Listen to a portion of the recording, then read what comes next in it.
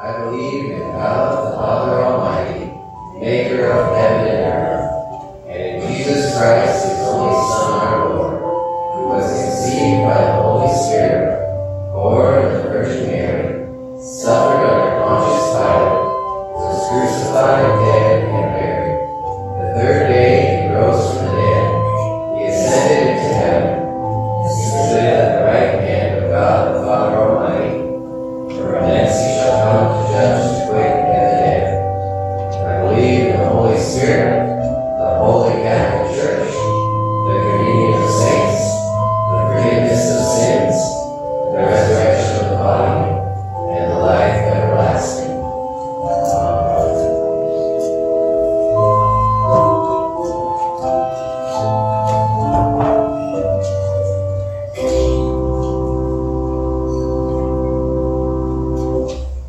Matthew chapter 6, verses 19 through 14.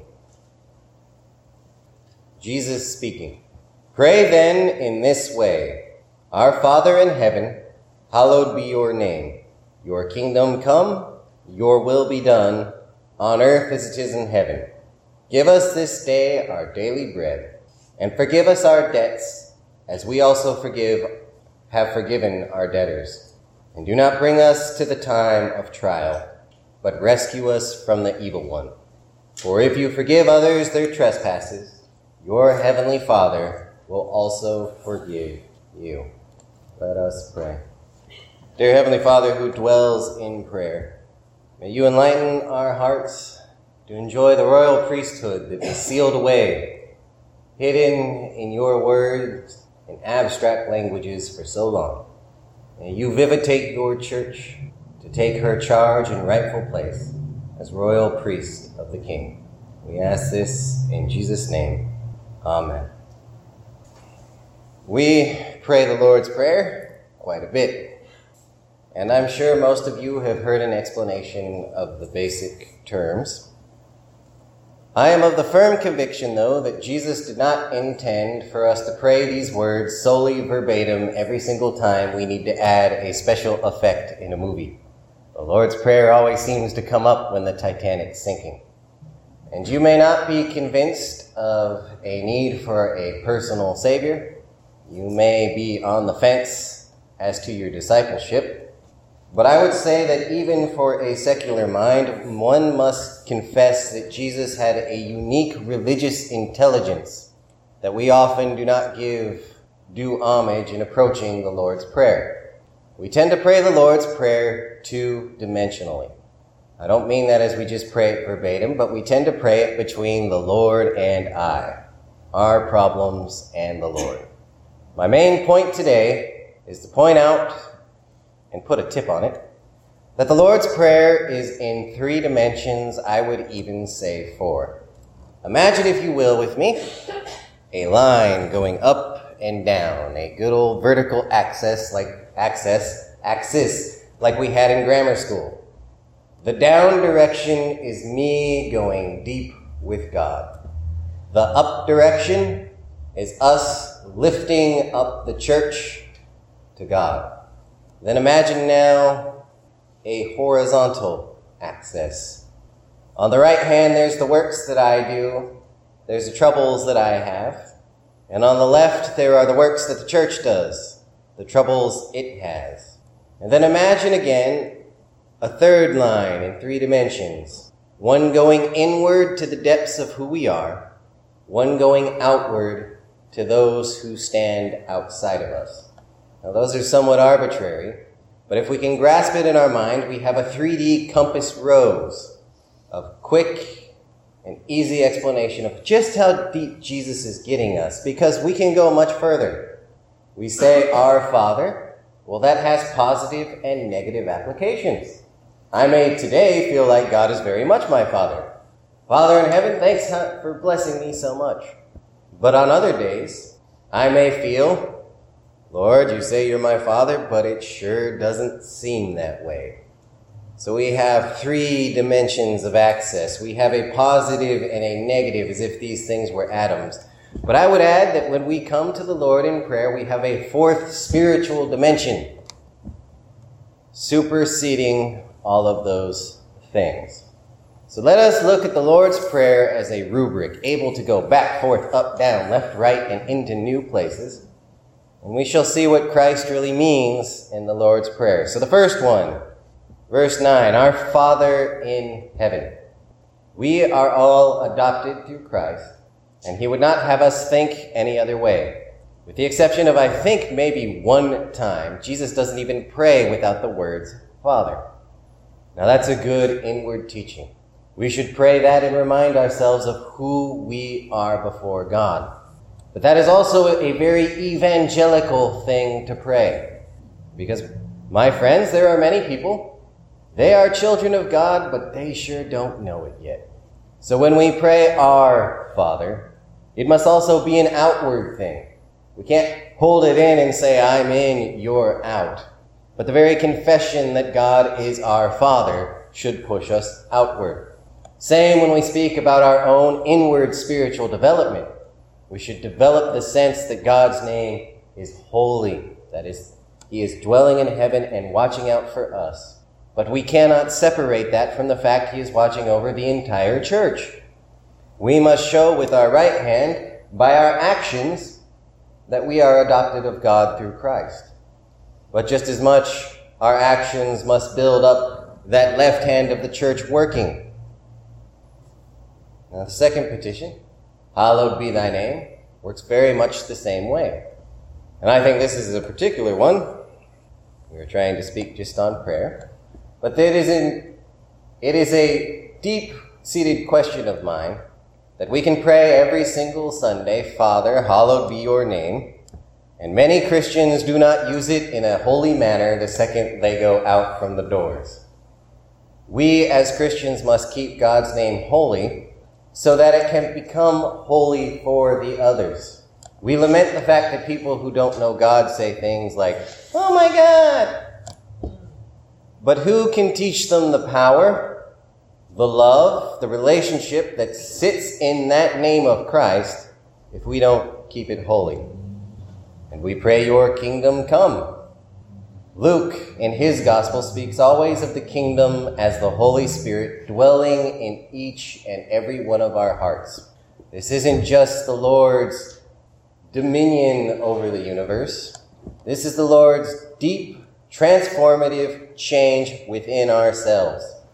Again, this time I think we tend to look out and we would love to see the Lord God transform and sanctify that other guy. Man, we pray for it. Lord, teach him he's wrong. But Jesus would have us pull it inward and have us look at our own selves.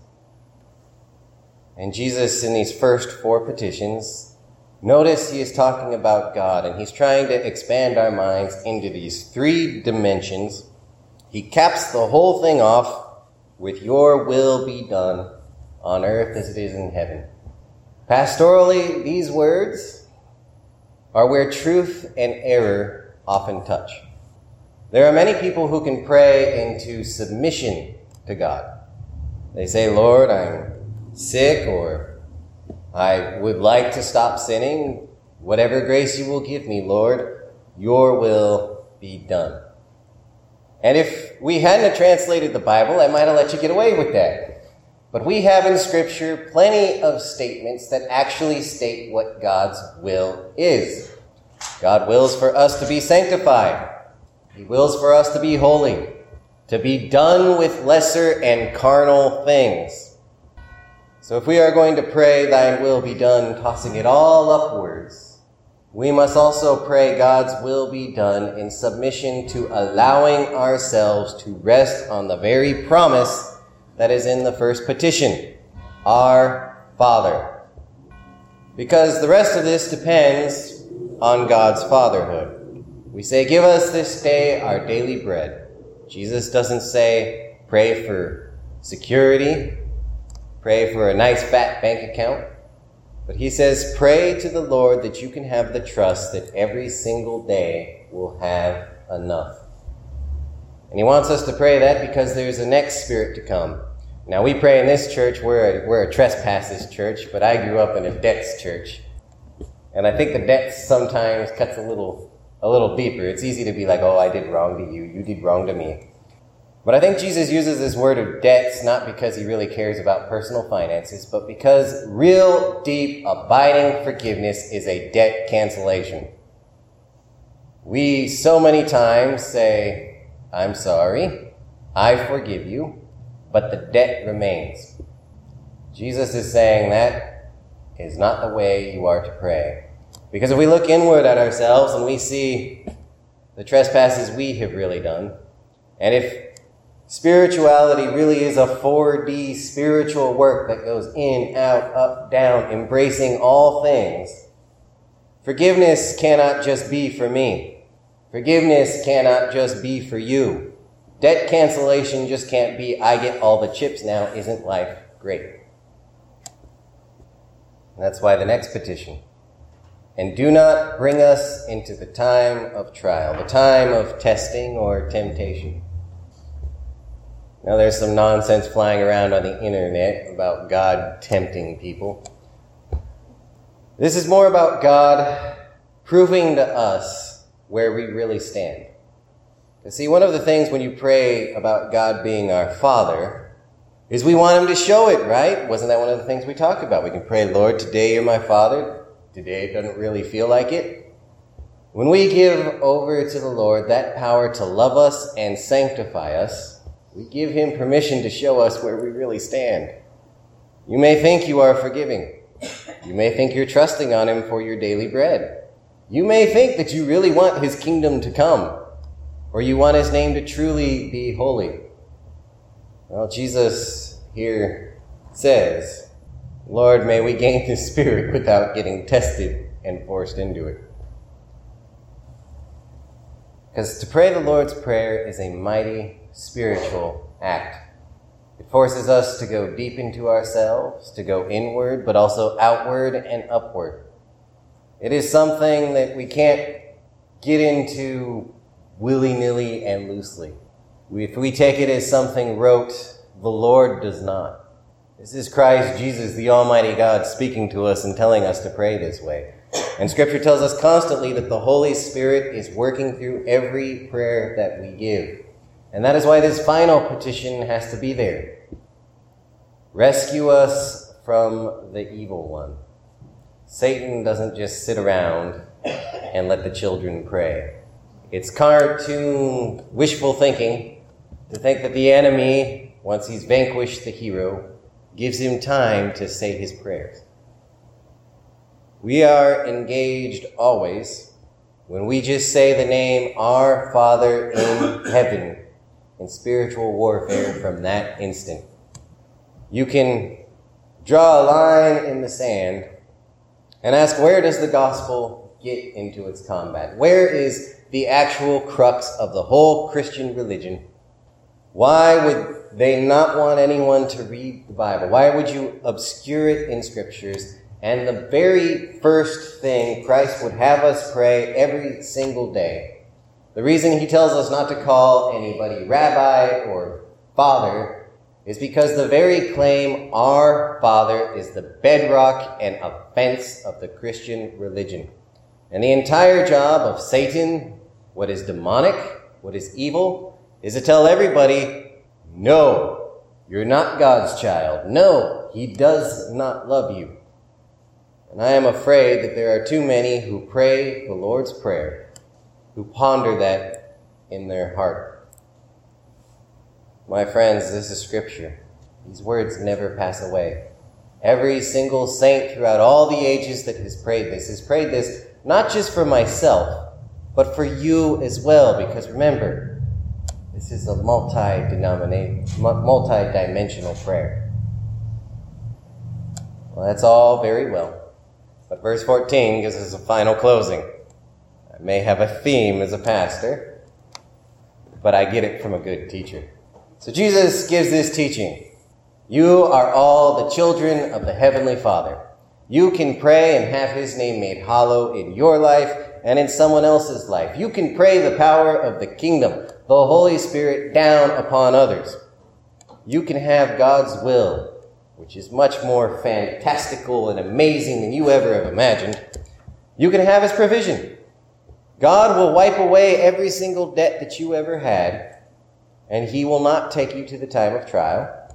And God will surely rescue you from Satan. But Christ throws his foot down in verse 14. For if you forgive others their trespasses, your heavenly Father will also forgive you. In verse 15. But if you do not forgive others, neither will your Father forgive you your trespasses. That should scare us a lot more than it does. For each time we pray the Lord's Prayer, and we consent with an amen to it, we bind ourselves not just to a loose, forgive us our trespasses as we forgive those who trespass against us, but we bind ourselves to a complete and total forgiveness of all debt and transgression and ability to hold it against other people, any fault-finding, backbiting, sensitivity, and we are released from the same ourselves. The word of the Lord. Let us pray. Dear Lord Jesus Christ, I pray that you may lead all of our hearts to meditate upon the very familiar words of the Lord's Prayer. We have been taught it since children, and we have become very connected to the comfort and the joys that it has given us in the past. But we pray that you send our minds forward, that we find new ways to exposit those verses, to express them, and show them forth in our daily lives. May they not be empty words, but may they be sure affirmations of your promises. So we, your children, Lord, pray as you taught us to pray. Our Father, who art in heaven, hallowed be thy name. Thy kingdom come, thy will be done, on earth as it is in heaven. Give us this day our daily bread, and forgive us our trespasses, as we forgive those who trespass against us. And lead us not into temptation, but deliver us from evil. For thine is the kingdom, and the power, and the glory forever.